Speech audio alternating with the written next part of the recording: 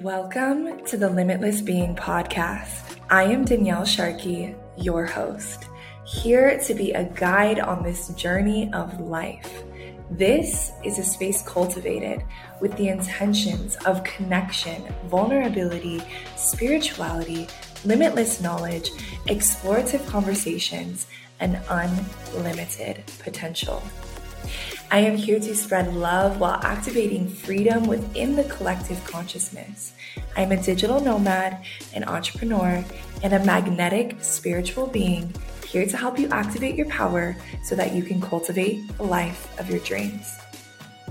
This container I have created is a safe space for us all to have conversations which lead us toward liberation, acceptance, and radical love of yourself.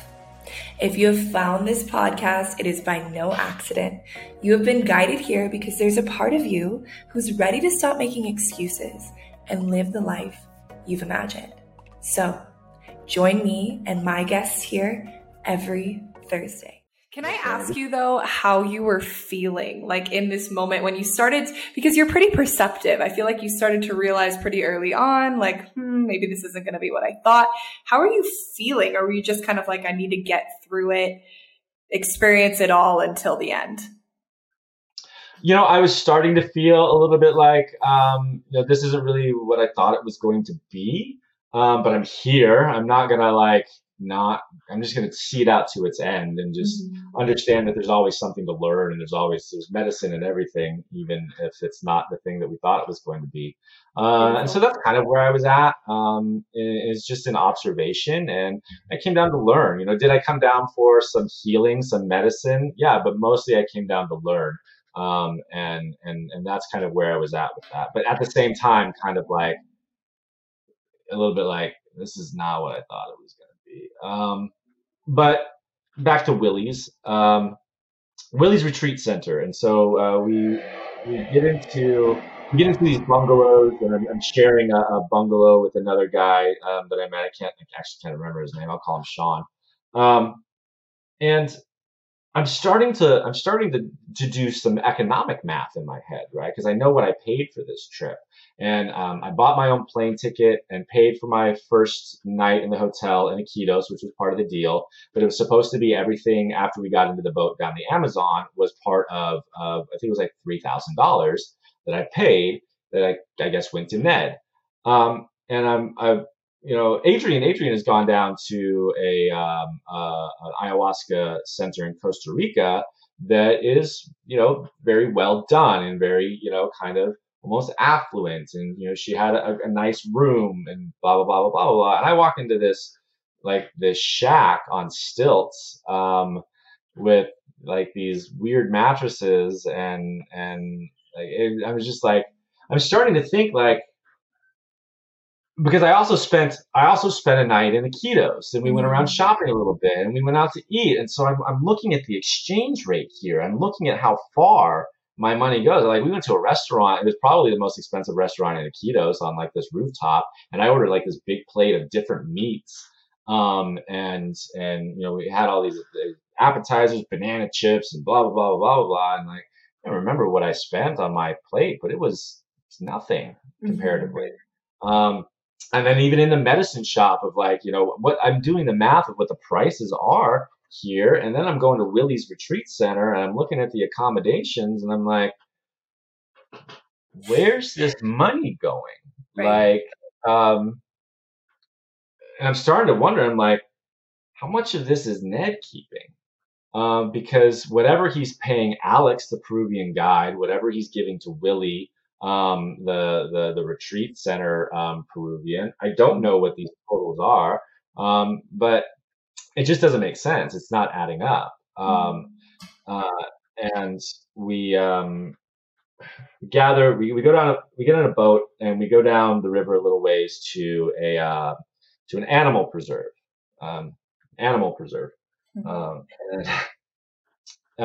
we're on the boat and Ned pulls out like this big bag of psilocybin mushrooms and he's just passing around the boat. And I'm like, okay, that's cool. Like I said, I party with mushrooms. I party with lots of stuff. But this is again, I'm like, what did I come down here for? I thought I was going to go like hang out with the tribe and film a documentary on like these medicine ceremonies. And now I'm on a boat with a bunch of Americans, A mushroom party boat.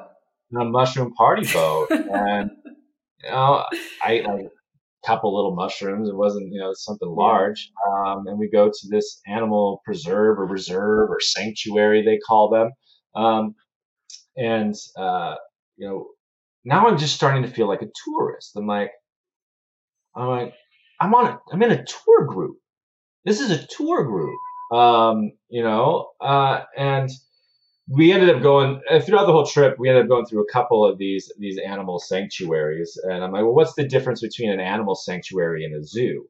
In a sanctuary, to me, a sanctuary is you put a border around some sort of chunk of nature, whether it's a physical fence or just like lines on a map where you can't come in and hunt here or whatever. This is an area of preserved nature, right? Yeah. The nature is allowed to do whatever the fuck it wants, whatever nature's gonna do.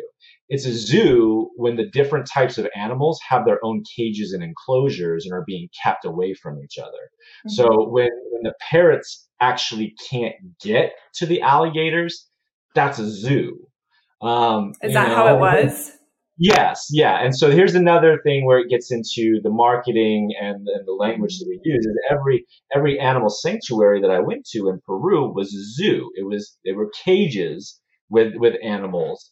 And I'm like, okay. Interesting. Yeah.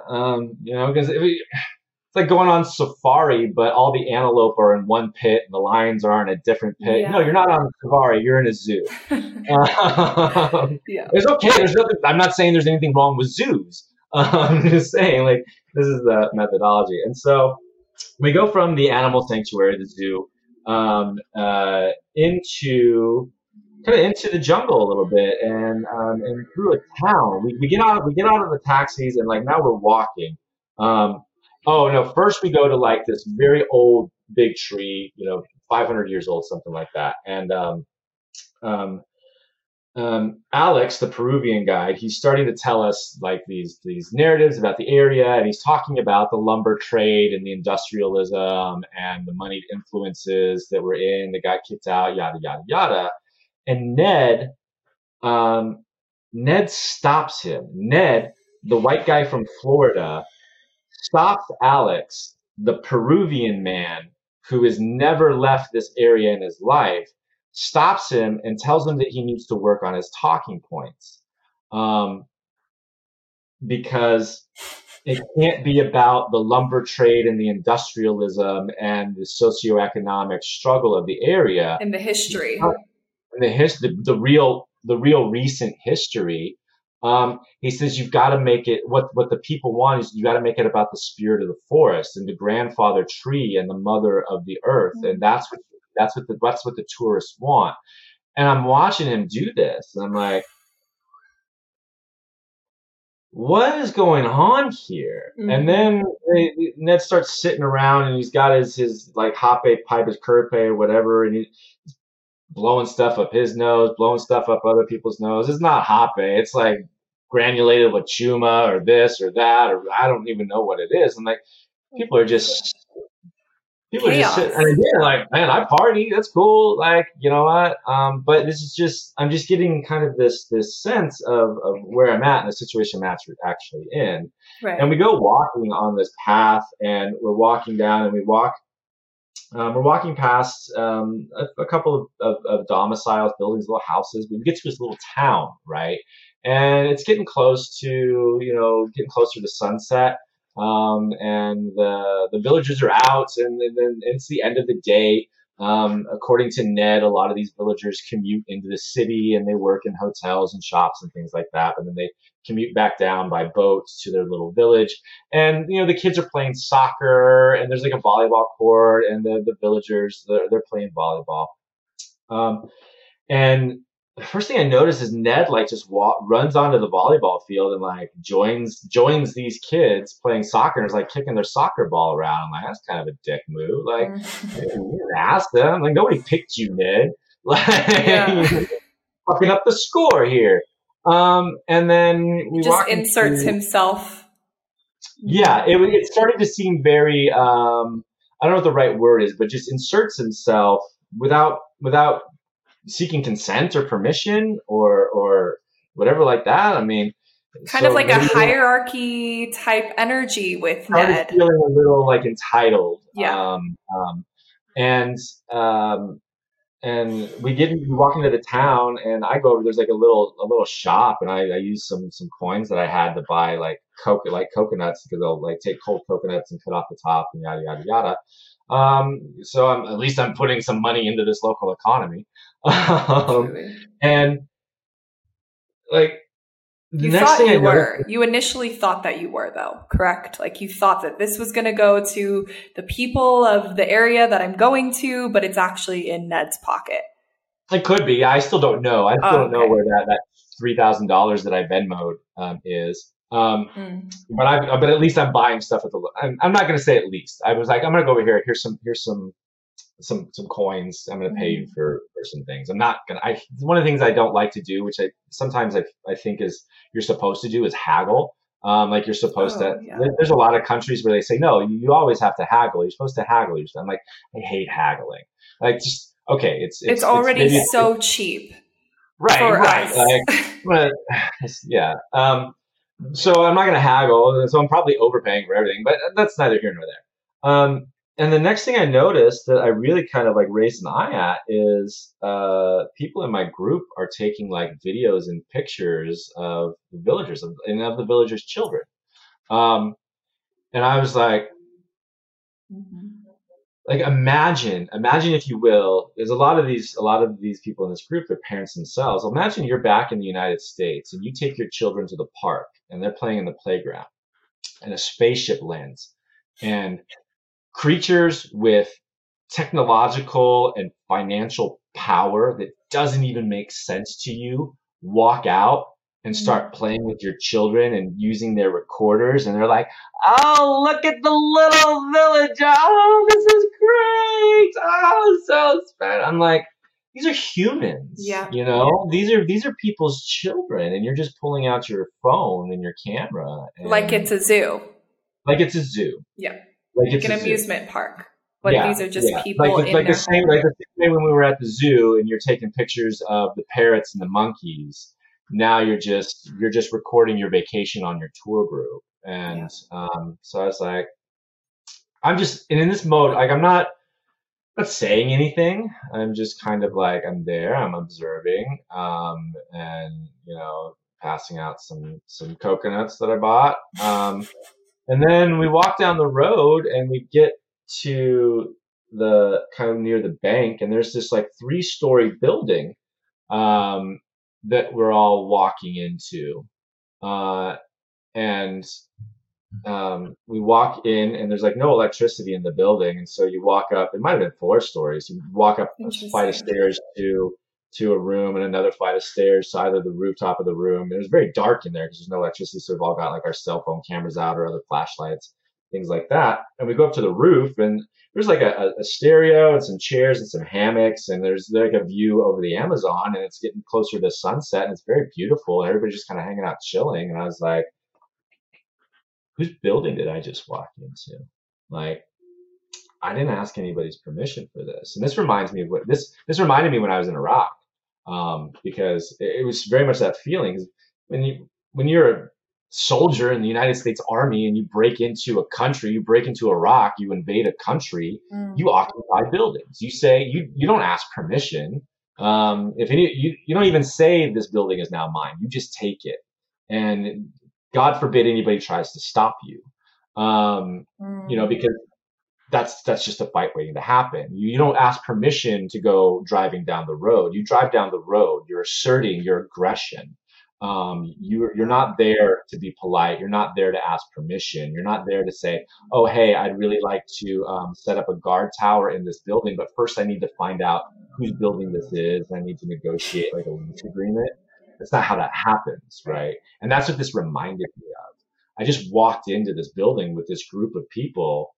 I didn't ask anybody's permission. And I don't know what the ownership because again, I've been in enough countries in the world to know that not every country they have different senses of ownership. It could be a community building, it could be a community center. I asked Ned, I said, hey, whose building is this? What's the sense of ownership like in this country? You come here a lot, and I know enough to know that not to assume that everybody has a mortgage and a bank and a credit card.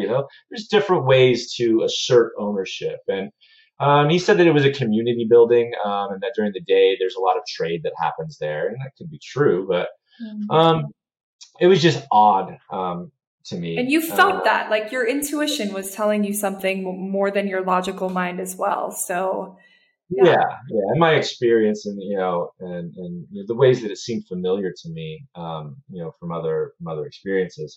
And so we hung out here for a little while, and then we left the building and walked down the banks back to Willie's.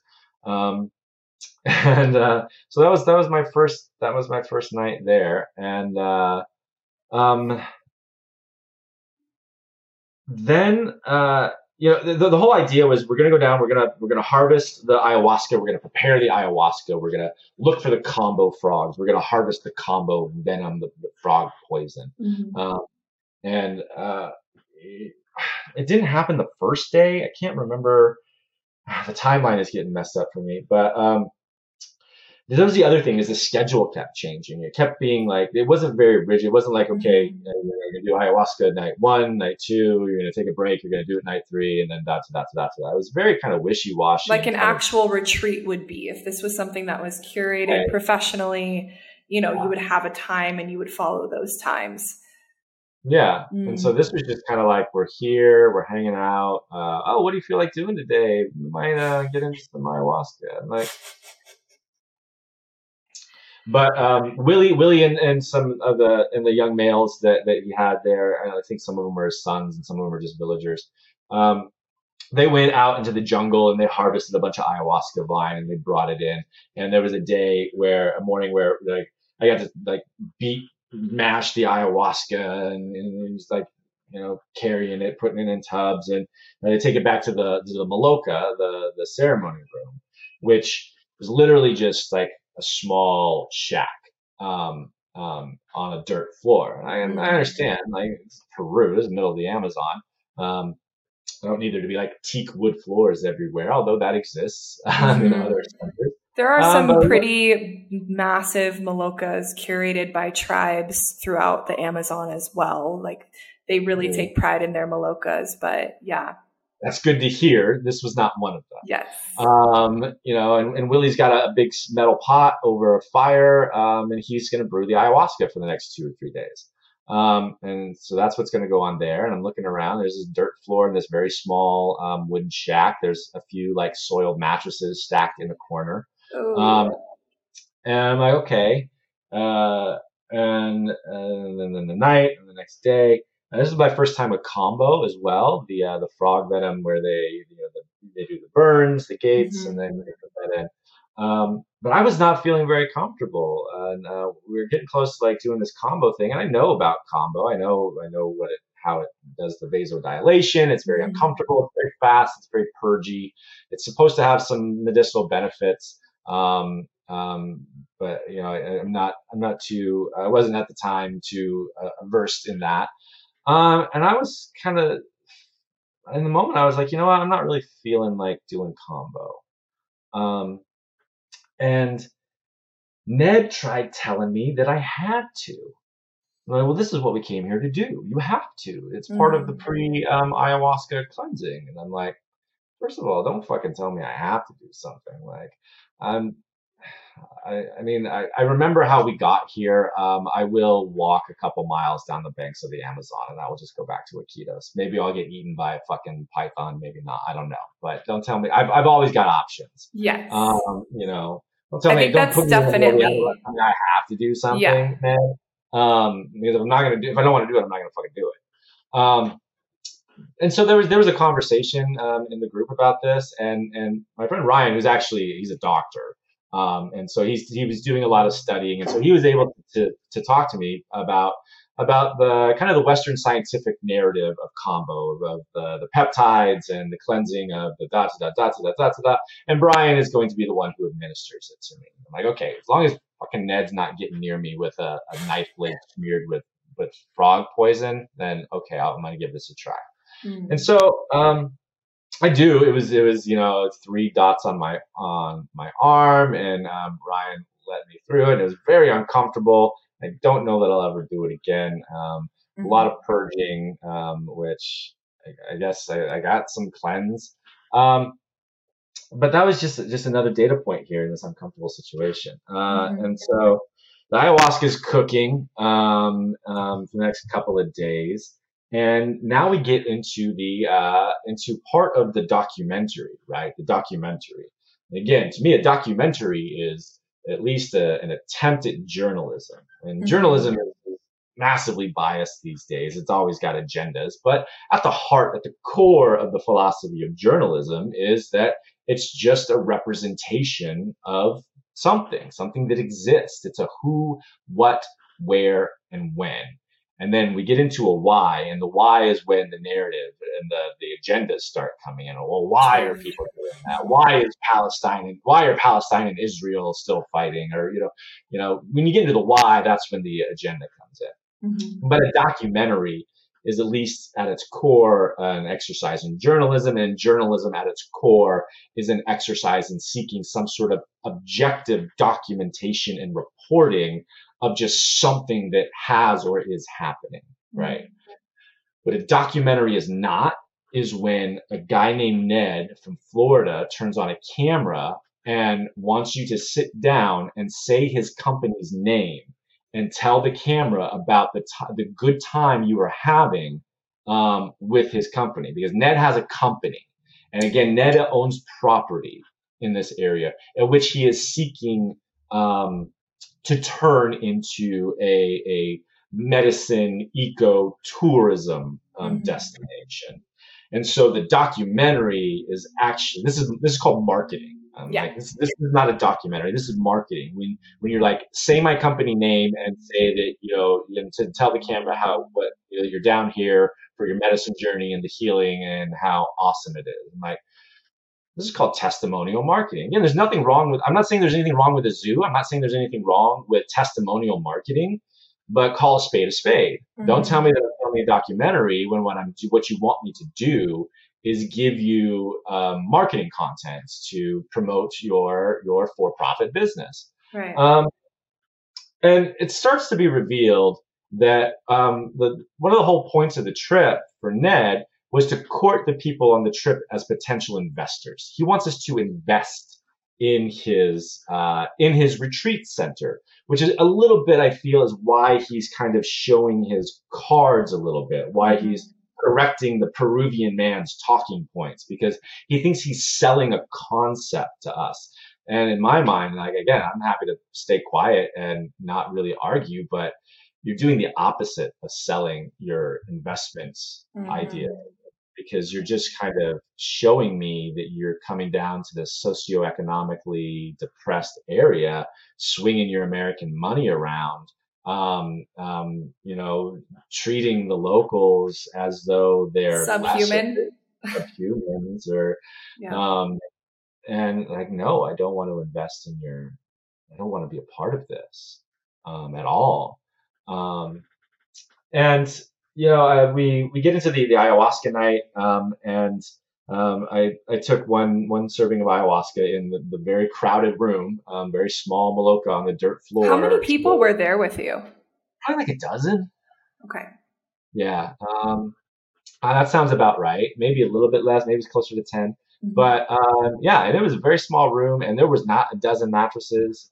So we're like doubled up, and like small buckets. And Willie is the curandero, and he's passing out or calling people up and giving them the right dose according to his grandfather's spirit guides. And there's a couple of his male assistants in the room, but they're not assistants like there to help you. They're not there to attend to you or check in on you. They're basically just there. If you get up and start to walk towards the door, they're going to open the door. They're going to shine a flashlight on the door and open the door.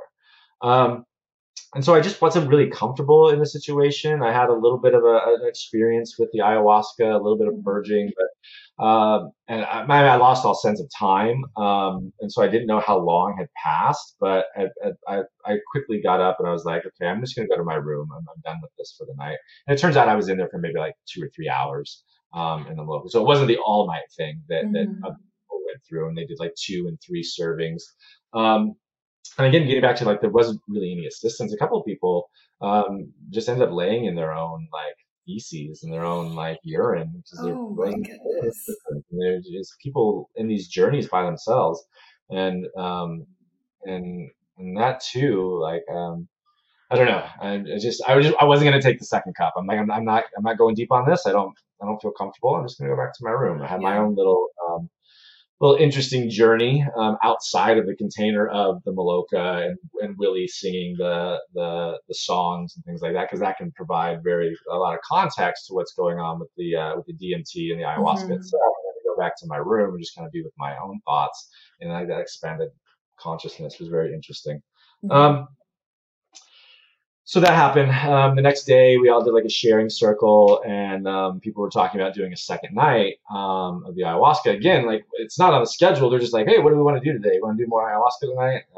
I was like, you guys are welcome to, but I'm not going to. I'm just I got my own stuff to process with the first night, and I'm just not feeling called to. And a couple of other people kind of took note, took off of my cue. Like, yeah, not really feeling that as well.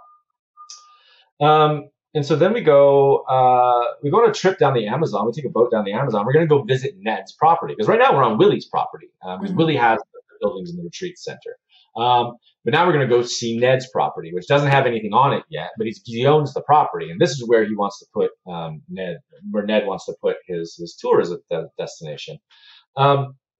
And take a boat down the Amazon, and we go to a monkey sanctuary, which is code for a lot of different monkeys. And we go walking into the Amazon, down like a trail, and it was like, I was glad that, from my military experience, I kind of knew what to pack. I knew it was going to be hot and sweltering, but I had like a lot of long sleeves and like loose pants tucked into my boots. A lot of other people were in like shorts and tank tops, and I'm like, you're going to get chewed the fuck up. Bugs, like, yeah. And so walking into the jungle down a very narrow path, like having to hack away at stuff, a lot of ants, a lot of mosquitoes, whatever.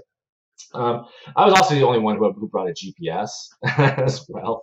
I'm glad that I did that. So I'm like, I'm marking waypoints, and I'm like, okay, here's where we walked into the jungle, And one thing that I noticed on my GPS is the area that we were walking in on my GPS map looks like it's underwater. It's all like underwater. And I know the Amazon swells in the rainy season, and then it shrinks down in the dry season, and then it swells in the rainy season. So I'm starting to think, I'm like, did Ned buy property in a flood zone that he wants to build a retreat center on? Because I think, like, part of me wants to ask Ned, I'm like, have you been down here in the rainy season? Yeah. Because I'm sure the spot we're standing on is probably under several feet of water for half of the year. But I'm just like, I'll let it go. So we get to this area, to Ned's like land, and something that he notices is that there have been a couple of trees cut down, and he starts to become very angry and very incensed, because Ned has anointed himself as a protector of the forest. He fancies himself not just a psychedelic psychonaut, but an environmentalist, a protector of the rainforest, and he's very upset that people have cut down his trees, his hundreds of year old trees that have the grandfather spirit in them. And I'm thinking, okay, and we go out of the jungle, and we go to this little town, and we're all hanging out at this other retreat center. There's nobody else there except a couple of staff. There's no other like guests. I don't know, maybe it's the off season. But Ned starts getting into this fight with the locals, with like the local chief, who I guess he's supposed to be paying to like watch over his property while he's not there, and he's trying to assert that the villagers have cut down his trees and there's something wrong with this. And he sees like stacks of lumber. He's like, this is my lumber. And he's like trying to assert, he even calls it like his gringo wrath. He's like, I'm going to give these people my gringo wrath. And I'm like swinging in a hammock, like watching this guy with a couple other guys, and I made a joke. I'm like, what a show. Go get him, Ahab. And the guys next to me got the Moby Dick reference and laughed at it. And somebody else in the group mentioned me for a second. They were like, because they were kind of like, oh yeah, Ned's gonna get him. Like, yeah, they don't know. We got former soldiers here and referencing me. I'm like, yeah, I'm a former soldier. That's why I know not to get into fucking shouting matches over property rights 10 miles down the Amazon. Like, you could disappear very quickly here. Like, and nobody will ever find you. Nobody's ever gonna fucking know, man. You're gonna get a shallow grave out in the jungle. So don't think that I'm gonna get your back, because I'll fucking watch them do it. I'm like, yeah, I agree. Yeah, I don't argue with the fact that you just cut Ned's head off and you were dragging him out into. Please don't do it to me. I'm gonna fucking exit out of here. But don't think that I'm gonna be on your team, Ned. And so this again is just like how this individual, this man from Florida, is treating this society. And again, these people are villagers. Yeah. They're never going to get out. They were born here. They're gonna farm their what they farm, raise what they're gonna raise. They're gonna buy what they can buy with what limited economic resources they have, and then that's gonna be their life. They're gonna have children, and it's just gonna perpetuate. It's just gonna go on. That's what life is in the Amazon village. And to have, again, it's like aliens landing a ship with more money than God, according to you, is going to stand there and assert property rights of how dare you cut down my trees. These people live here. Like that's why I respect your perspective so much, because I see this a lot. I really do. And I try I'm obviously traveling and I try my absolute best to have awareness. Like, this is not my place, right? Like, I'm being welcomed in. It's so important to respect the cultures, the people. I am not in ownership of any of this. And that's why I really wanted you to highlight this is for people to have an increased level of awareness when they are traveling, when they are trying to go on these excursions into the Amazon. Respect the people that live on the land and do not try to take as much as you are giving, And that's what I see is like this very much like, go to these countries and take what is not yours. And that's why I really wanted you to share this story. So I appreciate that. Absolutely. And so, just kind of getting a sense. And then we went back to Willie's retreat center for one more night. And then for some reason I'm not entirely certain of, I think Ned might have gotten into a fight with Willie over use of funds. I heard an argument over use of funds. And Ned was upset that Willie spent so much of the money that he gave him in improving the property. I said, I didn't know so much was going to go into construction, because another thing, the food was really bad. And I've done dietas and I've read dietas, but then you get to Willie's retreat center and you're getting handed plates of pasta with slices of bread and like margarine. I'm like, okay, either the people who are doing that dieta stuff are full of shit, and Willie knows that egg noodles and white bread is a great thing to do before an ayahuasca ceremony. Or I don't know what's going on, but there's something off here. And it turns out that like Ned had an issue with how much Willie had spent to improve the property with the money that he gave me. And again, like, improve the property. Okay, I mean, he probably improved his property, but it's not a bungalow at the Marriott. Mm-hmm. And so again, like, I don't know how much that Ned is pocketing. And then so that was one of the reasons. Ned had this grand idea that he was going to go put a fence around his property. So he wanted to move all of us from the retreat center which again, like, am I still on a retreat, or now we're just about like you asserting your property rights to the villagers down the river? So we're moving to the other retreat center. We're gonna, and Ned and Alex went into Iquitos and got like spools of barbed wire and like the post diggers and things like that. And there To was be experiencing this while you're supposed to be on a healing ayahuasca retreat, you sound so calm, and I know it's because of your background. Of course, you've probably been in the craziest situations that people can't imagine. But for me, in that situation, I would be losing my mind. I'm supposed to be healing here. Right. Thank you. Yeah. I mean, because it's not a rock, you know? Right. Exactly. But we're going to go down to this other place, and Ned's got spools of barbed wire and post diggers. And there's some comments of like us helping him build a fence. And I help you build a fence. And motherfucker, I paid you to be here.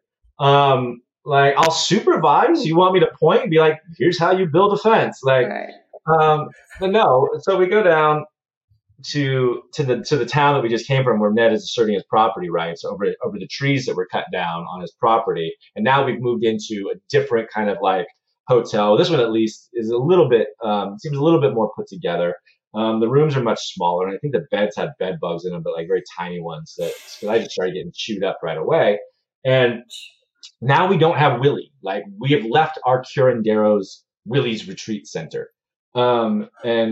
But people are still talking about doing ayahuasca that night. I mean, who's going to serve the ayahuasca?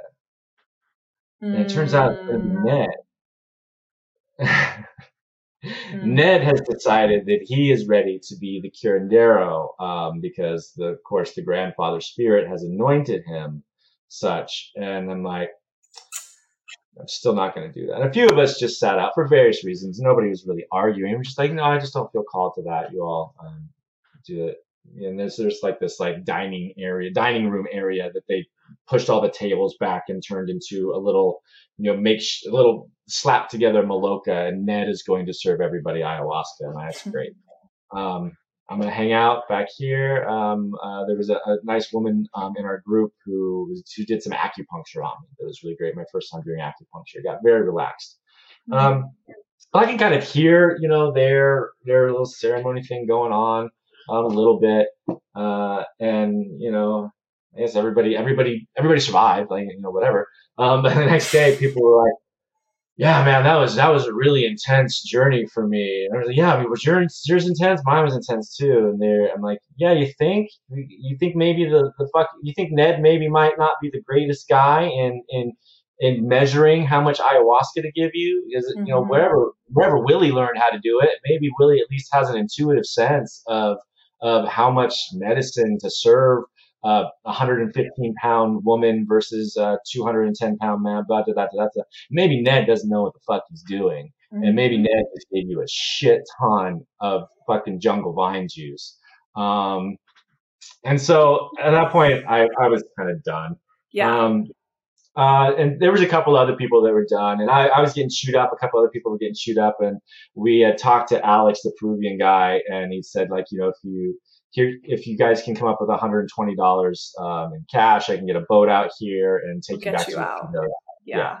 And at this point, it's like 2 days away from when I was supposed to leave. We were supposed to leave already, so I'm just not going to be here for the last 2 nights. And right? was it a whole 7 days, a whole week, or? Close to that. It was closer to 7, maybe closer to 10. I have to think about that. And I'm going to go back to Iquitos. I'm an American. I've got money. So I'm going to find a hotel, and I'm either going to stay in Iquitos until my already scheduled flight, or I'm going to change my flight, or I'm just going to buy a new flight, because I've looked them up and they're like $80. So I changed my plans. I go back to Iquitos with Alex and a couple of the other guys, 2 other guys on the trip with us. And Alex is going to stay in Iquitos with us and take us around.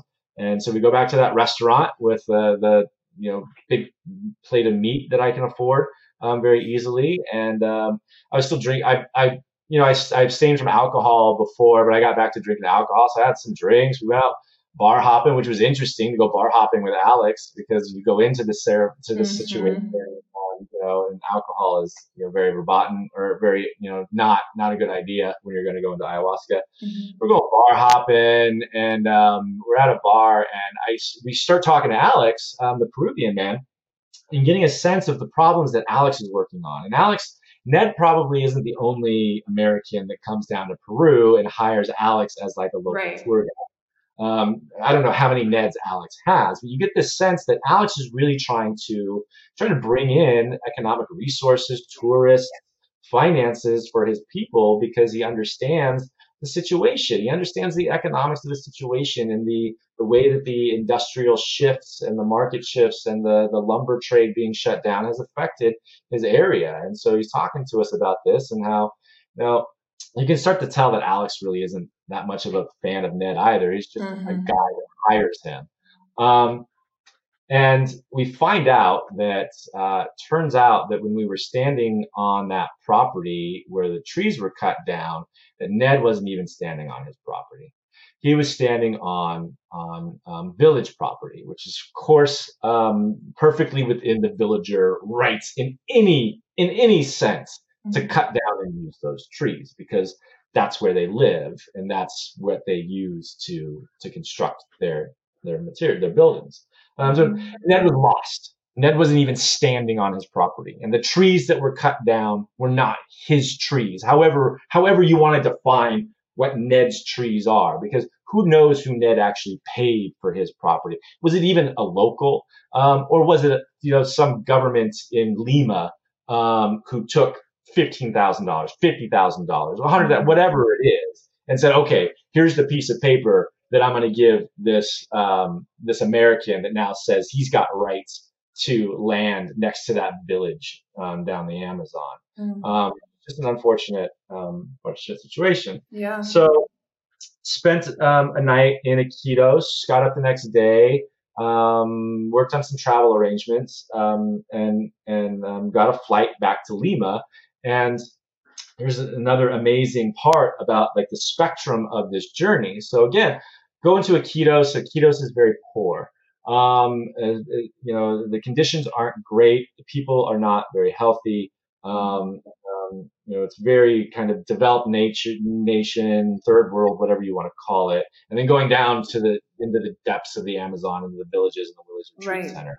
Then I fly back to Lima, and I take a taxi to a suburb of Lima called Miraflores. And I got a hotel reservation. I spent the next 2 nights on the 27th floor of the JW Marriott in Miraflores, Peru. This is the same country, right? I did not cross a national border. But I went to Lima, and I went to what I've come to realize is a very affluent suburb of Lima, Miraflores. And I've got the ocean view on the 27th floor of the JW Marriott, and I might as well be in Chicago. And I've got red wine, I've got steaks, and there's international travelers all over the place, obviously affluent, and they're doing business deals and trade, blah blah blah blah blah blah. And I right across the street from the JW Marriott is a mall. It's an open air mall, and right on the other end of that is the beach, and then there's the ocean. And so I walk across the street to the mall, and I've got a Ruby Tuesday and an H&M and a Banana Republic, and all of these recognizable brands for clothing and books and restaurants and do you know the economy of Lima very well? Like, can the local people of Lima afford that, or is that mostly for? I don't know. Like, I mean, I'm sure some can, but like, what is the percentages? Obviously nobody who you grab a group of people from Iquitos and bring them here, and no, because it's not like because I walk into the Banana Republic there, and it's not Peruvian Banana Republic prices. I'm doing the math. I'm like, this shirt is still $60 US. This shirt's going to be $60 US in Los Angeles, and it's going to be $60 US equivalent in Miraflores, Peru. And so that was also very interesting to see the range of the economics there, and what a journey. Yeah. And so spent two nights there, and then got on an early morning cab ride back to the Lima airport and flew back to the United States and just kind of started unpacking it all. Um, Wow. How was that and processing for you, processing that experience? Because it feels like, and correct me if I'm wrong, but it feels like I think a lot of the time you're in solve it mode, which is, like survival mode. How am I gonna, how am I gonna react to this? How am I gonna be in this situation? And so ultimately you don't really have that time to process until afterwards. I would say I was in observation mode. Like Observation. I never had any fear for my survival, and that's Mm-hmm. probably my experience. And like I said, when I go into the jungle, I go into the jungle like I'm going into a military deployment. I had a rucksack with boots and socks and underwear and, fatigues and whatever else that I could carry in. So I Yeah. was never really afraid for my survival. I was just in observation mode. I think it was more about like, what am I going to participate in and where are my boundaries? Where am I going to not just go along with the crowd or the group Mm. or the leadership of the group? And when at what point am I just going to say like, no, I don't feel called to that, and I'm not going to do that. Yeah. And just kind of be an observation, not try to argue. I'm going to try to stop Ned from kicking the kid's soccer ball down the field, but I'm just going to kind of sit back and watch and like take all this in, and it's going to be what it's going to be. So that was Mm. kind of, yeah. The processing of this whole experience, what did you gain from it, and what would you like to offer the listeners who, are looking for this type of environment and could potentially end up in a position like you did? So it comes back again to marketing, and something that I in my mind during when I was in the ayahuasca was gringo marketing. I kept thinking gringo marketing because Ned had used the phrase gringo wrath, and so I'm like, and For thinking about what? gringo wrath for Yeah. his argument with the villagers. He was going to drop his gringo wrath, and so I started thinking like gringo marketing, and this is an industry. Ecotourism, plant medicine tourism, it's an industry, and the people who are investing in these locations, a lot of them are not indigenous. They're not locals. They are Americans, Canadians, Europeans, from other more affluent cultures, and they come down and they invest. And investors have different motives. And I'm not Mm. saying that it's all bad. I have friends who are investors and owners of other Central and South American medicine retreat centers, and I love my friends, and they seem to be good people doing good things. Um, but ask the questions. And this is a challenge both for someone who is thinking about getting into this experience or someone who is or is thinking about being an entrepreneur in this space. Because for the consumer, what I would invite or challenge is to ask the questions: where's the money going? You know, where is my $2,000, my $3,000, my 5,000 US dollars, which is the fucking average annual income times 10 for a lot of people. Mm-hmm. I don't know that, but it's probably not far off. Mm-hmm. Where's that money going? How is it going back into the local communities? And if you are an entrepreneur in this space, if you are a non-indigenous entrepreneur in the space, quote unquote, a colonist, because that's what colonialism is. Um, think about how you're answering those questions, and think about how you are providing those answers to those questions, because that can go into your marketing. When we have informed consumers who are asking these questions, it challenges the entrepreneurs to provide the answers. And the entrepreneurs sometimes will provide lies. They will say, or they'll provide a manicured version. In environmentalism, it's called greenwashing, where I can put sustainable. I can slap the word sustainable on a bottle of water, and Mm-hmm. I understand that increases my sales. But if people aren't asking, well, what does that mean? Why did you put that word on that label? Sometimes you find out it's just a word on a label. Like the company isn't actually doing anything for their sustainability. And so there can be this kind of this washing of how is the money actually going into the local economy. But it's a good place to start, right? Ask the questions. And if you're the entrepreneur, if you're the investor, have the answer and be honest with your answers. Say 15% of our net profits, our gross revenues go into educational centers and the blah, blah, blah, blah, blah, blah, blah, or into healthcare centers, or, you're hiring people at a certain wage and you're providing this, yada, yada, yada, yada. Have those answers. And if you're going to go, if you're a white guy from Florida or from Sweden or whatever, and you got a bunch of money for some reason and you want to go down there and you want to be one of these entrepreneurs, and because you want to bring this medicine and this healing that can happen and does happen for people, I would challenge you to go there correctly, go there like that, go there and understand that you're not just don't just go there to set up a wall in the jungle, and hire a bunch of people from your home country to come down there and run a center and kind of just create that little island. Think about how you're giving back. Think about what you're investing in. Think about how you are improving the conditions or the outcomes for the local people as part of this offering. And again, just like with the pharmaceuticals, there's a supply side problem and a demand side problem. And challenge the supply side problem to do better, but it starts when the demand side problem does better. And ask questions, and it doesn't give money to the Neds out there. And in post that trip, I've talked to a few of the people that are on that trip who we didn't get into like shit talking or anything like that, but they've decided to say, oh, by the way, I don't talk to Ned anymore.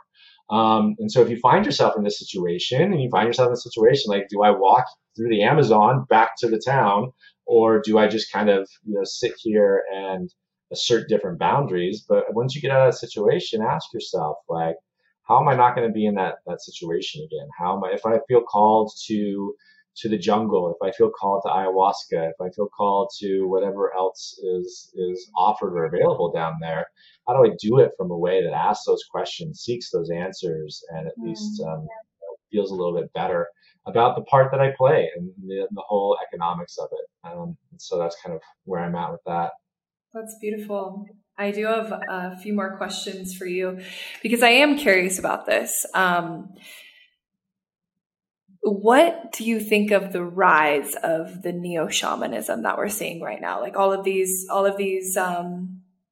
individuals that didn't grow up in a tribe, didn't grow up in an indigenous culture, self-proclaiming themselves through an awakening like Ned, right? I am a shaman. I have permission to give people this medicine without the actual blessing from the tribe and the origin in which it came from.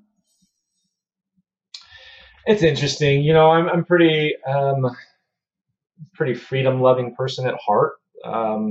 So if somebody wants to anoint themselves a medicine man and make an invitation, then to me, I skew towards, okay, a person can say whatever they want to say and they can invite you to do whatever you want to do. And if you accept that invitation, as long as everybody's a consenting adult, that's your life, do what you want to do.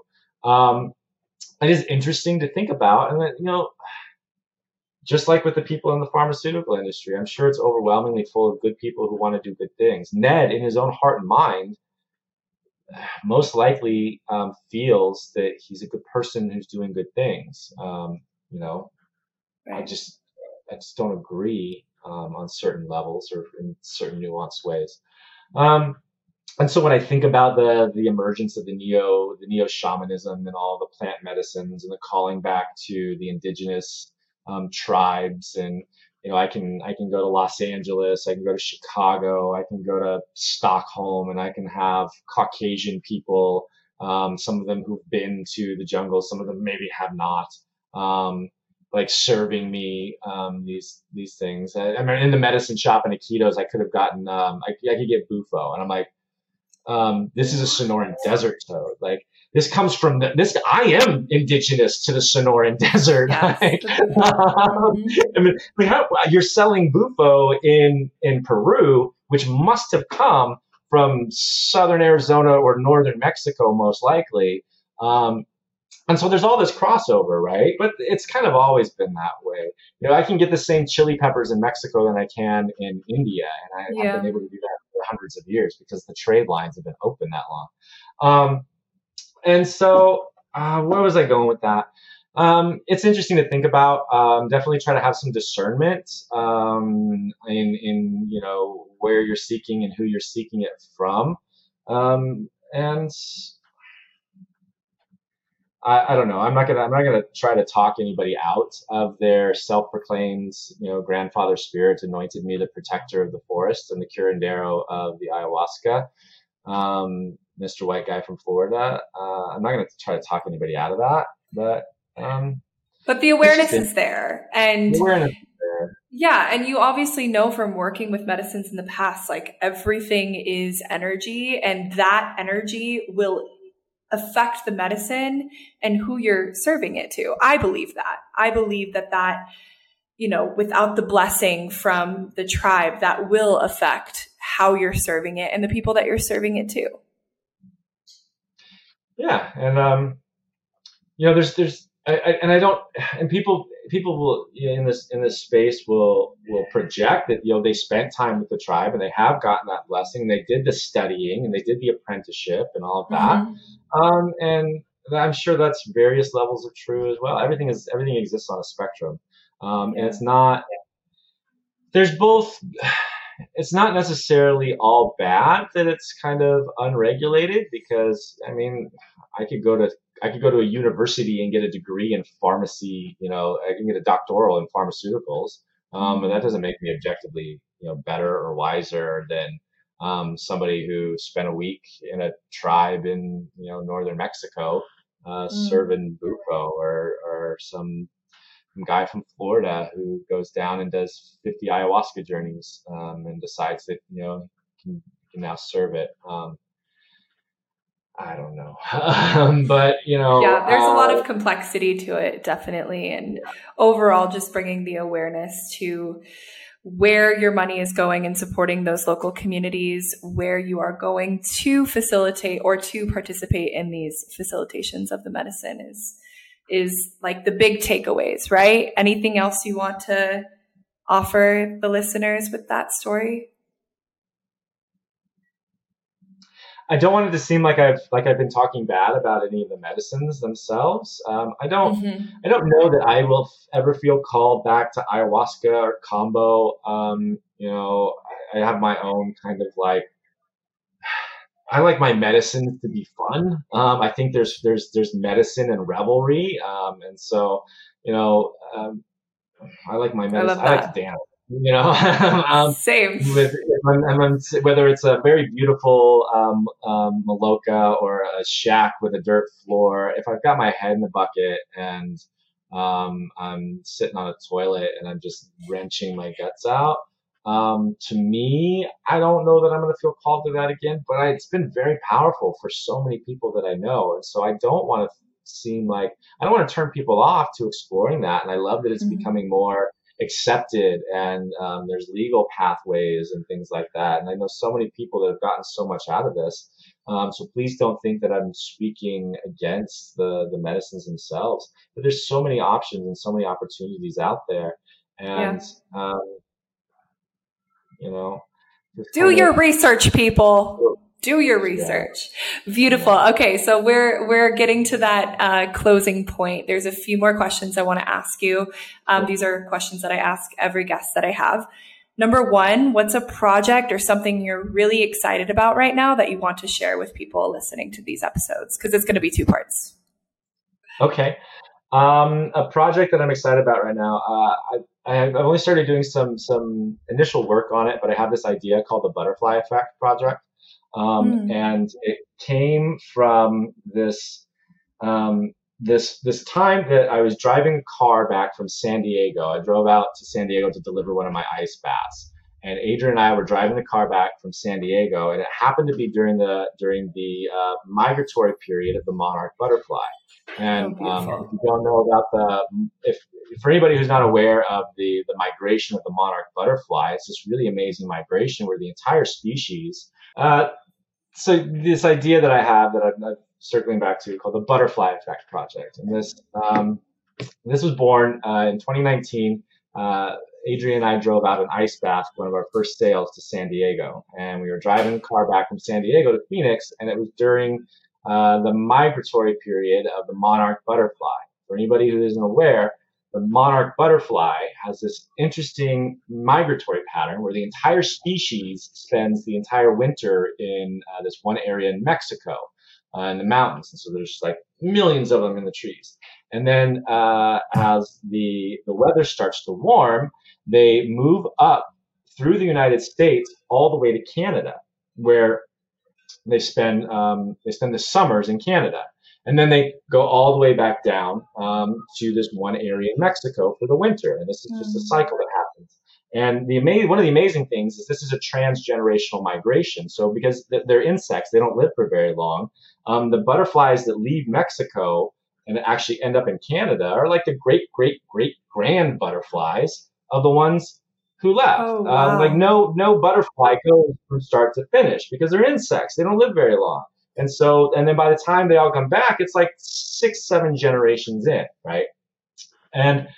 But we're driving down the highway between San Diego and Phoenix, and I'm just smashing these all over the car. Like, it's got to be like hundreds of them. And I'm thinking about this, and there's no way to avoid it unless I just pull the car over and camp for several days.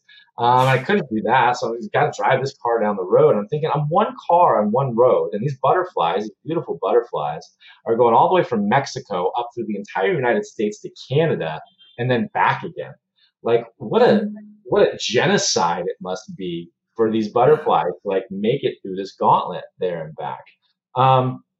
And I had this idea. The idea was like, well, what if we all just slowed down when the butterflies were passing through, and just let the butterflies pass through, right? And I started thinking about this, like how could this become a festival or a community event where people do the best they can to reduce their car usage, to walk, to bike. We could have little events in the park. We could watch the butterflies coming through, and neighbors could get to know each other because we would all want to stay very close together. And we're increasingly separated from our physical neighbors. We're in these digital relationships now. But I was thinking, like, what could be the power of, something that starts as just letting butterflies pass through your area, but how many different little events and festivals and community gatherings could pop up that created different solutions or different cultures, and neighbors meeting neighbors and spending time with each other and sharing meals. And I had this idea in my head of like somewhere, because we are so disconnected from our physical neighbors, somewhere in America, there's somebody whose favorite piece of clothing is torn, and they don't know what to do about it. And they don't know that they're living next door to somebody who loves to sew. Mm-hmm. And who really wishes they had something to sew because, their grandkids aren't visiting anymore, and they don't have the socks to darn, whatever it is. And so the idea is to look for ways to introduce this concept, this idea, to see what kind of traction we can get into small communities, towns, things like that. I think the beauty about it is it wouldn't be like Christmas Day or Valentine's or Memorial Day, because that all happens at the same time in the entire country, especially at Christmas. Mm-hmm. It happens on the same day in all of Christendom. This would be regional, and it would kind of shift with the butterflies. So as the butterflies beautiful. Are coming up from Mexico, so it would only happen on a certain level at a certain time. So the whole country isn't shut down at once, but little spots here and there. Of course, it won't be perfect. Butterfly a lot festivals. Of people are still gonna go away.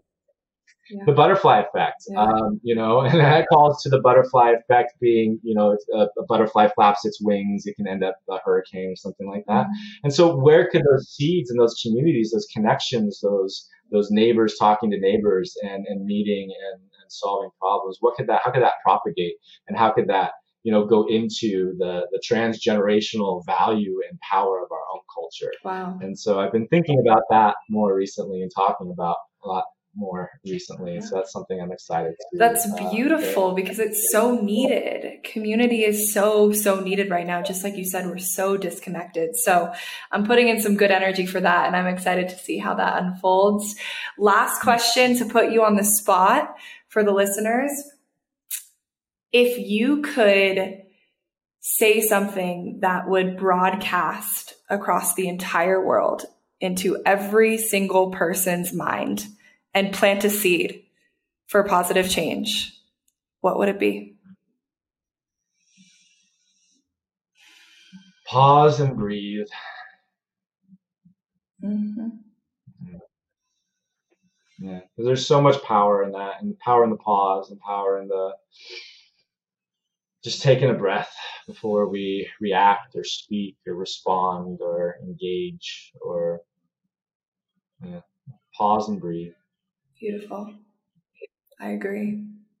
Awesome. Jason, tell the listeners where to find your website, your pages, where to connect with you, all of your handles. Drop them now, and I'll put them in the info at the end of the show notes.